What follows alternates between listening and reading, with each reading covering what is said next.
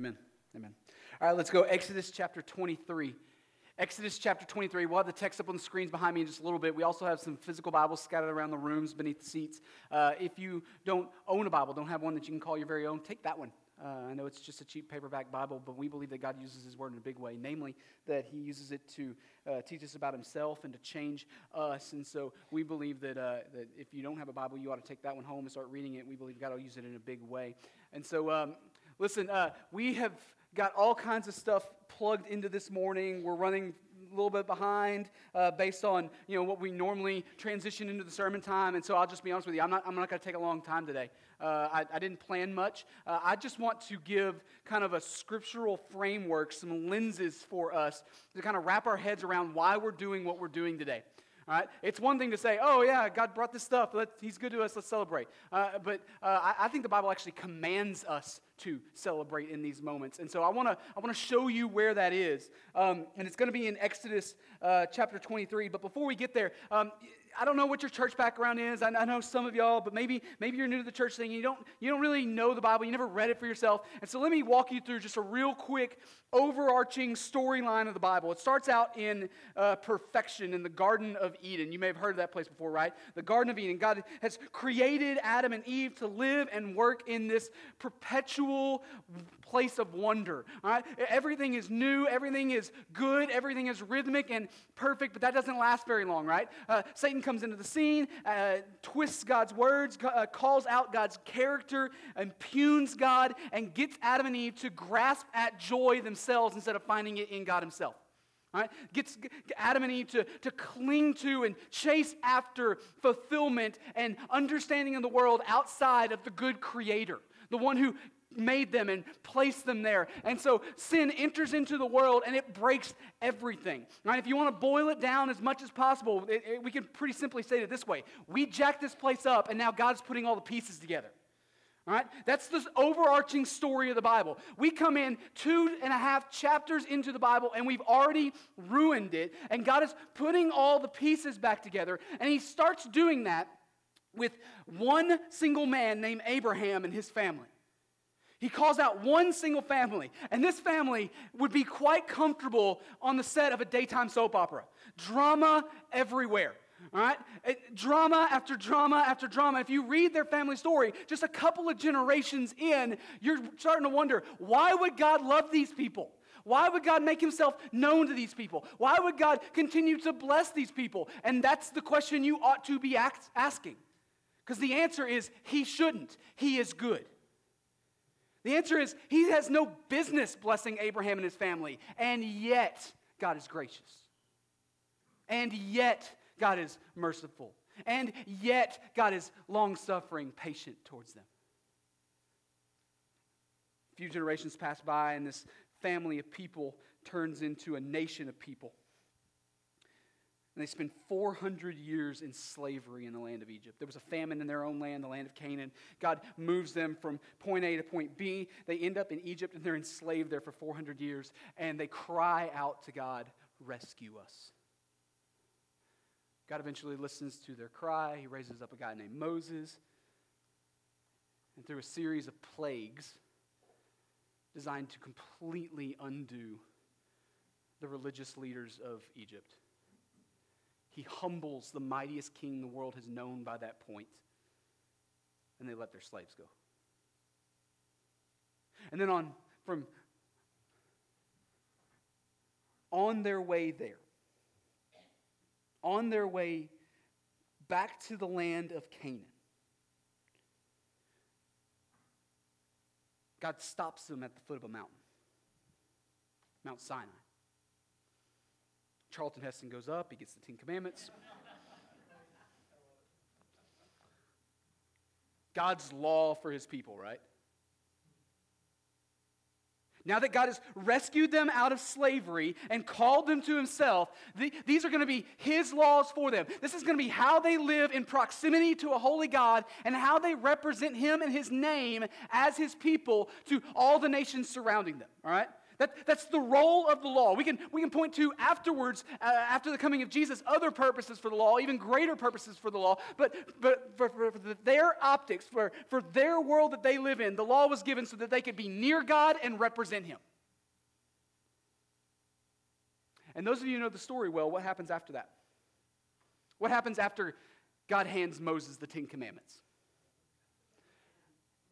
Thanks for playing. The golden calf happens in Exodus chapter 32. The Ten Commandments make their first appearance in Exodus chapter 20. So what's going on between there? 11 chapters of God handing other commands to Moses to pass on to the people.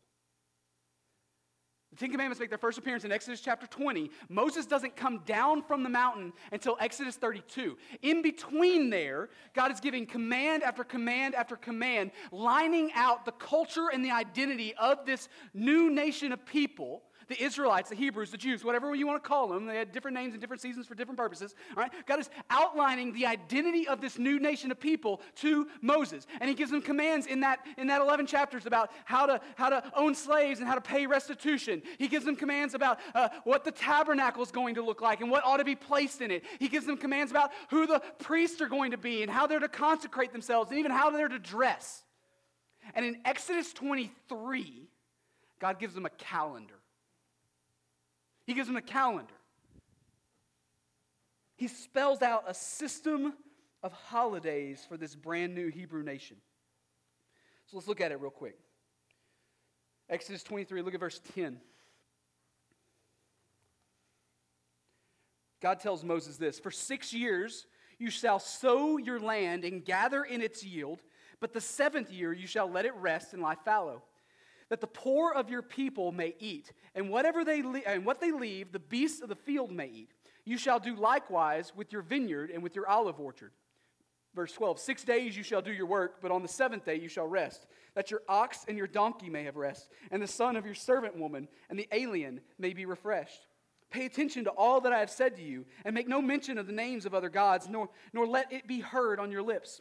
14, 3 times in the year you shall keep a feast to me. You shall keep the feast of unleavened bread as I commanded you. You shall eat unleavened bread for 7 days at the appointed time in the month of Abib, for in it you came out of Egypt. None shall appear before me empty-handed. You shall keep the feast of harvest, of the first fruits of your labor, and of what you sow in the field. You shall keep the feast of ingathering at the end of the year, when you gather in from the field the fruit of your labor. 3 times in the year shall all your males appear before the Lord God. You shall not offer the blood of my sacrifice with anything leavened, or let the fat of my feast remain until the morning. The best of the first fruits of your ground you shall bring into the house of the Lord your God. You shall not boil a young goat in its mother's milk. Okay, so in the middle of God handing down all of these commands for Moses to then turn around and pass on to the people, God spells out for them some rhythms. All right, some rhythms of work and rest, of work and celebration after that rest. He spells it out for 3 specific things. Did you catch what those were? The first one is in verses 10 and 11. What does it say? For 6 years you shall sow your land and gather in its yield, but the 7th year you shall let it rest and lie what? Fallow. So 6 years of planting, 1 year of rest. 6 years of crops followed by 1 year of lying fallow. 6 and 1. Great. That's God's plan for how they're to handle their crops. Sounds awesome. I guess God's smarter than us. Sure, that works. He probably knows better, right? He created it. Sure. And listen, while there's all kinds of good stuff that we could probably come up with. We could probably bring an agricultural specialist up here and say, oh yeah, that's a great idea, and this is what will happen. The nutrients will blah, blah, blah. But an explicit command or explicit reason is given for us in the back half of verse 11. Did you catch that? One thing is mentioned specifically. There's probably all these good reasons circling around this, but one reason is mentioned specifically. So what does it say? That the poor may eat, and the beasts may eat. Regular rest actually creates provision here. Does that make sense? Like, wouldn't taking a year off make less than normal? But God spells out for them here that the rest actually creates provision for others instead of just ourselves. So that's the first rhythm established. It's established over planting and harvesting. What about the second? Verse 12 is where we find the second one. 6 days you shall do your work, but on the seventh day you shall what? Stop working, your translation says. My translation says rest. That your ox and your donkey may have rest. All right, so we see the Sabbath day, right? This is the rhythm of a week. 6 days of work and a day of rest. 6 days of work and a day of rest. Over and over and over again. Work 6 days, work hard for those 6 days, and then take your day off. Take your day off. But just like with the last one, right? We could probably throw out all these reasons why God would say do this or do that, but he gives us an explicit reason here. So what does it say? That your ox and your donkey need a break too. It's not just for you, it's also for those under your care. That your ox and your donkey and your slave and the alien in your midst, they need a break too. Okay, that sounds doable. I can trust God on that. What about the third one? Well, that's in verse 14, right? 3 times in the year you shall keep a feast to me. 3 times in the year you shall keep a feast to me. And then he lists out 3 different feasts. If you didn't notice, they all had capital letters. They're titles, all right? So it's not the different names for the same feast. It's 3 different feasts. In verse 15, we see the Feast of Unleavened Bread. And in verse 16, we see the Feast of the Harvest and the Feast of the Ingathering. And those are kind of the same thing, but at 2 different times. The Feast of the Harvest and the Feast of the Ingathering. Now this isn't all the feasts that Israel was commanded to observe. There's 7 total, right? But these 3 kind of all revolve around planting and harvesting those plants. Of planting and harvesting the crop. God mentions these 3 specifically because he's building something into the DNA, into the calendar and their identity of who they are.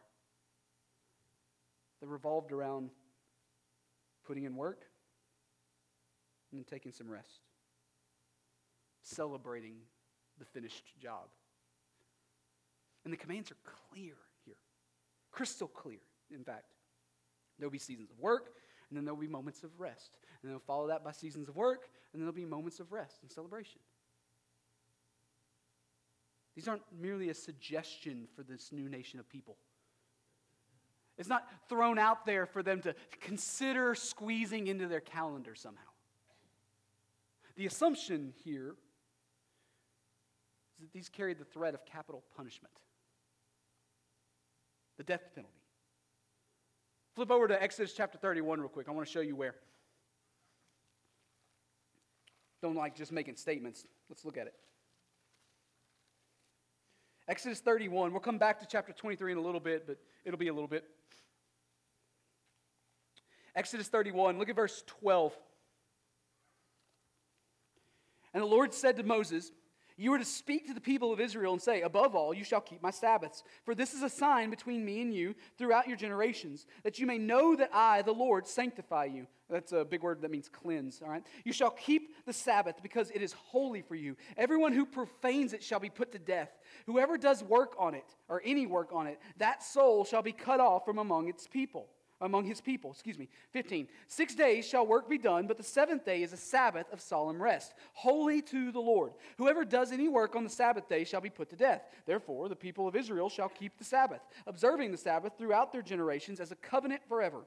It is a sign forever between me and the people of Israel, that in 6 days the Lord made heaven and earth, and on the 7th day he rested and was refreshed. And he gave to Moses, when he had finished speaking with him on Mount Sinai, the 2 tablets of the testimony, tablets of stone, written with the finger of God. So remember when I said a while ago that the next 11 chapters was Moses still up on the mountain receiving commands from God?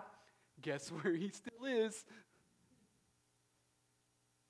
This is the end of that 11th chapter. And what does it say happens at the end of it?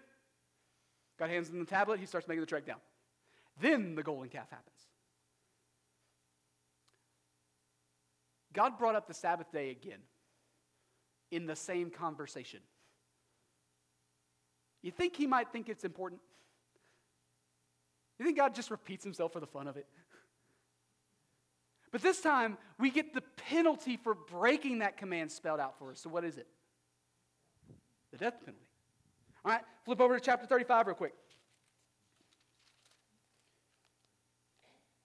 So the golden calf thing happens. Moses gets mad, breaks the tablets, has to go back up. God gives him more in chapter 34. And then chapter 35, Moses is now going to actually relay these commands to the people. All right?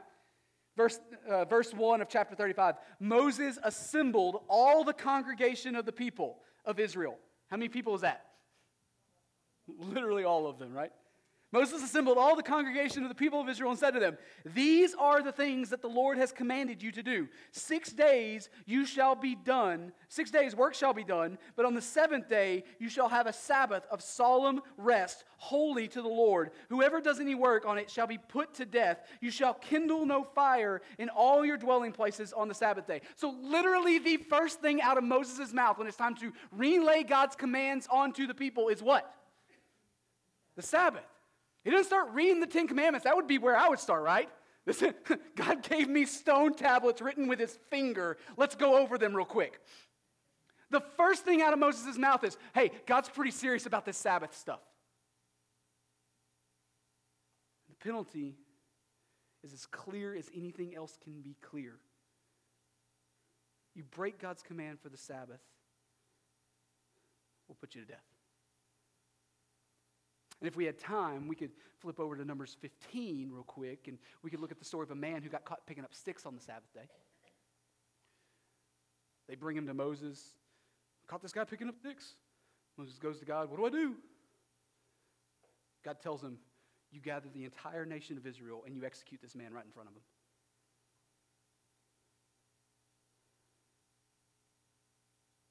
God made a promise of what the penalty was, and he followed through on that promise, right? Now, many people would look at that story. In fact, a lot of people look at that story, and they would accuse God of wrongdoing for such a terrible punishment for what seems to us like a light offense, right? They would question and impugn God's character. How dare you? If I were God, I wouldn't. But a better question to ask would be this: how big, how lovely, how righteous, how eternal, how good, how holy does God have to be before breaking his commands are heinous enough to merit that kind of punishment? How holy, how amazingly other than does God have to be before that's the actual appropriate response for for spurning his word? For having the audacity to tell him no? How big does he have to be? How lovely, how holy, how wonderfully good.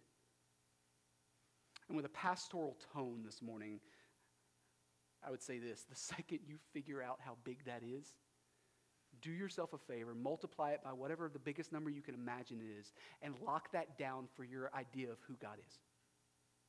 It'll still be too small. But at least we're taking steps in the right direction now.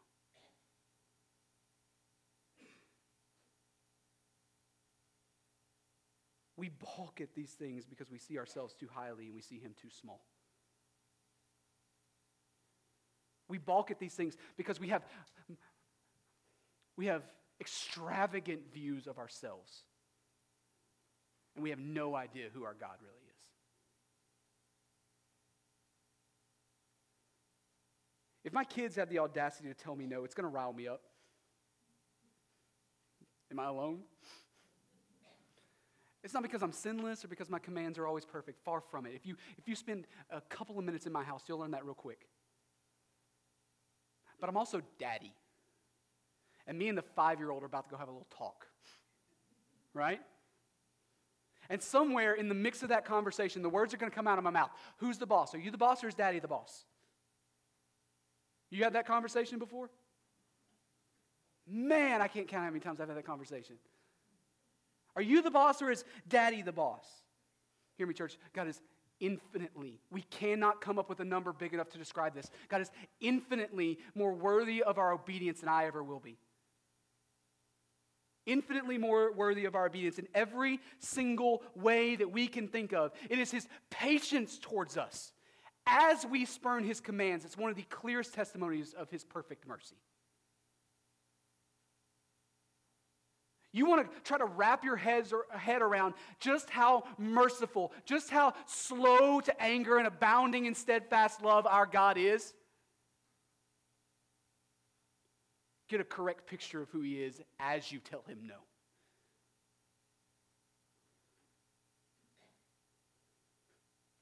We dare to scoff at the one who holds our molecules together. The rest of creation says yes, sir, and does what he wants. We have the audacity to try to think we know better. And here's where it gets really interesting.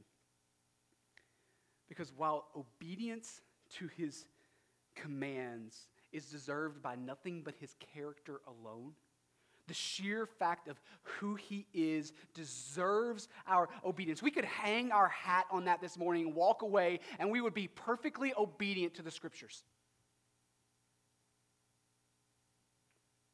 It's only part of the story, though. Because all of this assumes that God's commands can be arbitrary. Every bit of that argumentation still makes sense if God just makes up rules for the heck of it. God said so, he's the boss, he gets to make the rules. But the Bible teaches that God doesn't make rules arbitrarily.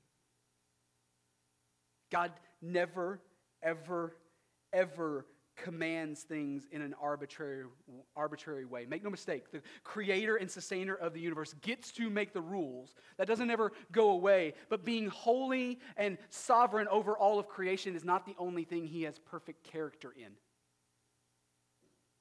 That's only part of his personality. It's not his only infinite attribute. He's also perfectly good and perfectly kind. And that means that his commands to you and I are never, ever just because he's the boss and he says so. Ever.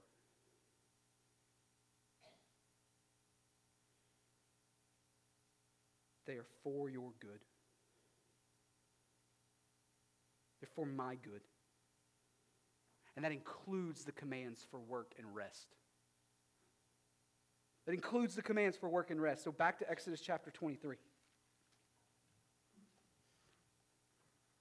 It is good and right to read Exodus 23 with the understanding that God is the one who gets to make the rules. I ought to listen.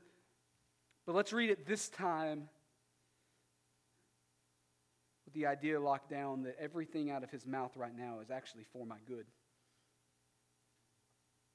Verse 10 of Exodus 23 says, "For 6 years you shall sow your land and gather in its yield. But the 7th year you shall let it rest and lie fallow, that the poor of your people may eat. And what they leave, the beasts of the field may eat. You shall do likewise with your vineyard and with your olive orchard. 6 days you shall do your work, but on the 7th day you shall rest, that your ox and your donkey may have rest, and the son of your servant woman and the alien may be refreshed. Pay attention to all that I have said to you, and make no mention of the names of other gods, nor let it be heard on your lips. 3 times in the year you shall keep a feast to me. You shall keep the feast of unleavened bread as I commanded you. You shall eat unleavened bread for 7 days at the appointed time in the month of Abib. For in it you came out of Egypt. None shall appear before me empty-handed. You shall keep the feast of harvest of the firstfruits of your labor, of what you sow in the field. You shall keep the feast of ingathering at the end of the year. And when you gather in from the field the fruit of your labor, 3 times in the year shall all your males appear before the Lord God. You shall not offer the blood of my sacrifice with anything leavened, let the fat of my feast, remain until morning. Verse 19, the best of the first fruits of your ground you shall bring into the house of the Lord your God. You shall not boil a young goat in its mother's milk. So what in the world do we do with this? I mean, we're not Old Testament Israel, right? We are not the covenant nation of people called to showcase God's character in a geopolitical way. So what in the world does this have to do with us? And listen, you don't want to be Israel right now. Because remember that whole thing about disobeying and being put to death? Like, anybody want that? And so we're coming to this story as those who have had Jesus' debt paid on our behalf. And so God's commands for us no longer carry the do or else I will have to kill you because you defamed my name kind of consequence. But if it is true that God's commands are never arbitrary, and if it is true that they are always for our good, then that means that there's something in here for us too. There's something in here for us too. So what in the world do we take away from this? Well, I think firstly, God's teaching us that, listen, we need hard work and healthy rest. We need both. And there's probably stories all around the room right now of folks who didn't do one or the other of those very well, and it cost them something. Am I right? Whatever your personality leans to doing better than the other, I'm sure you've got a story or two that you could share of, I failed to do this well, and it bit me. I think God's teaching us that we need work and rest. So the rhythms that God spells out for Israel here, listen, they're downright sensible, folks. They work. Plain and simple, they work. And so maybe you're here today and you're thinking through the ways that you handle work and rest and the balance is off. Maybe even glaringly so. And so one of the things that we need to take away from here this morning is that this can serve as a wake-up call to us. It can be a wake-up call, an opportunity to correct some stuff and better line some stuff out. But hear me, church. It is only ever a half step to look at God's commands in a pragmatic way. It is only ever a half step to look at God's commands in a pragmatic way. Yes, they work, but the best part of God's commands are always going to be that they lead us to worship the giver of those commands. That's what they're designed for. God's smart enough to make the commands that he gives his people to work in a way that's just otherworldly. He can do that. He's big enough for that. But at the end of the day, he wants to give you himself. Not pragmatic tips for living better. And so the second thing we need to take away from here this morning, from our text this morning, is that you and I have been invited into the work of provision, but neither you or I sustain that provision. You and I get to play a role in providing, but neither you or I ever get to carry the title of provider. That title belongs to God alone. You don't get to hold it. One of the main reasons that God commands rhythms and rest, rhythms of work and rest, rhythms of work and celebration, is because you and I desperately need to see just how dependent on God we actually are. And by letting go once in a while, we can see that we were never in control to begin with. We need to witness and be mesmerized by the reality that God is the one who keeps this place spinning, not you. Certainly not me. He doesn't need your work ethic, and everything will be just fine if you let go. He's got it. He's got it. We need to see that it's under his control, not ours. So God commands them, take the day off. You need to see that I'm the one who gives you. You need to see that I'm the one who provides. You need to see that I'm the one who takes care of. You've been called in, invited into this work, but I'm the provider, not you. So work. Work hard. And then rest. God's commands work. I mean, he is smarter than us, but God's good commands are most rightly seen when they lead us into a deeper awe and a deeper dependence on who he is. Always. Always. They're for our good, but our greatest good will never be some temporary thing. It's the eternal thing. So press into him. Work. work, work, rest. Work, work, work, rest. Work, work, work, rest and celebrate. So how do you respond to God's word this morning? I mean, what do we do with this? It probably depends on where you are spiritually. Listen, maybe you've got healthy rhythms in your life of work and rest. Maybe you're the person who works hard and then plays hard. Good for you. Attaboy. But it's only part of the story, right? It's only part of the equation. The larger purpose is to see and feel our dependence on God. And so, listen, the divide here isn't between those who know how to work real well and then take a break. The divide is between those who see their dependence on God and trust God in that dependence and those who have no clue. Those who think that they're the ones keeping the plates spinning. And so if you're a follower of Jesus this morning, you're someone who has supposedly laid down all your attempts to clean yourself up before a holy God. You've instead seen your need for a Savior and you've called out to Him. So your response today is to press in the same way you did the first time. Not for salvation, but for provision, for the rest He promises. My yoke is easy and my burden is light, right? Press into Him this morning. Press into the one who can deliver you and sustain you and keep you. You press in. You do that by repenting of sin and allowing the reality of His control to rip your grip from the things that you're clinging to. That's what you do. You can take your hands off because He's got it. It won't fall apart in His care. He's much more trustworthy than you are, right? Like you could make the argument He was kind of dumb to let you have it to begin with. So let go.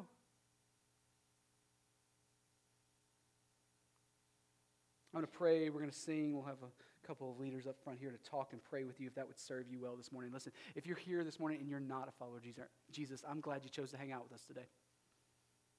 I'm glad you chose to press in and ask good questions and see what it is that it means to follow Jesus as Lord. Listen, you can respond to God's word today too. You do that by repenting of sin and trusting Jesus alone for salvation. The God who has everything in His control is also the God who's putting all the pieces that went wrong in the garden back together. My sin separates me from God, but Jesus comes and pays the debt for that sin by dying on the cross in my place. I'd love to tell you more about that. So I'm going to pray. We're going to sing. If you're ready to trust Jesus and Jesus alone for salvation, you come talk to me during that time. Point you in a good direction. Let's pray. God, you're good to us. Thank you for your scriptures. Thank you for Exodus 23. I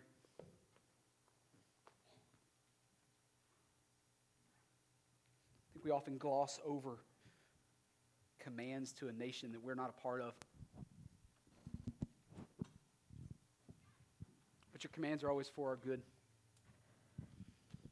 And they're designed to lead us into dependence and greater love for you. So help us press in well this morning.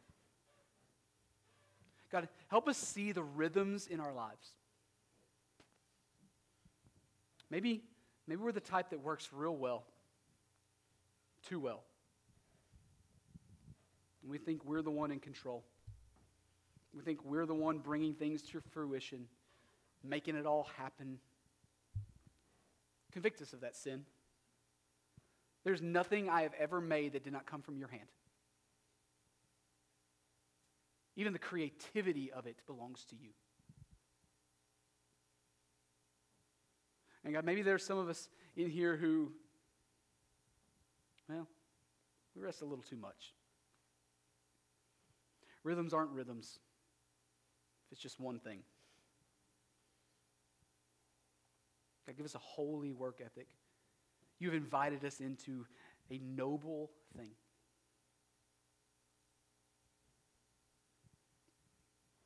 God, show us your bigness. Show us your goodness.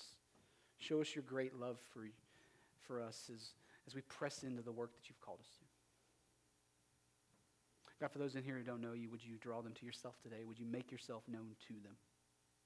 In your name we pray. Amen. Amen.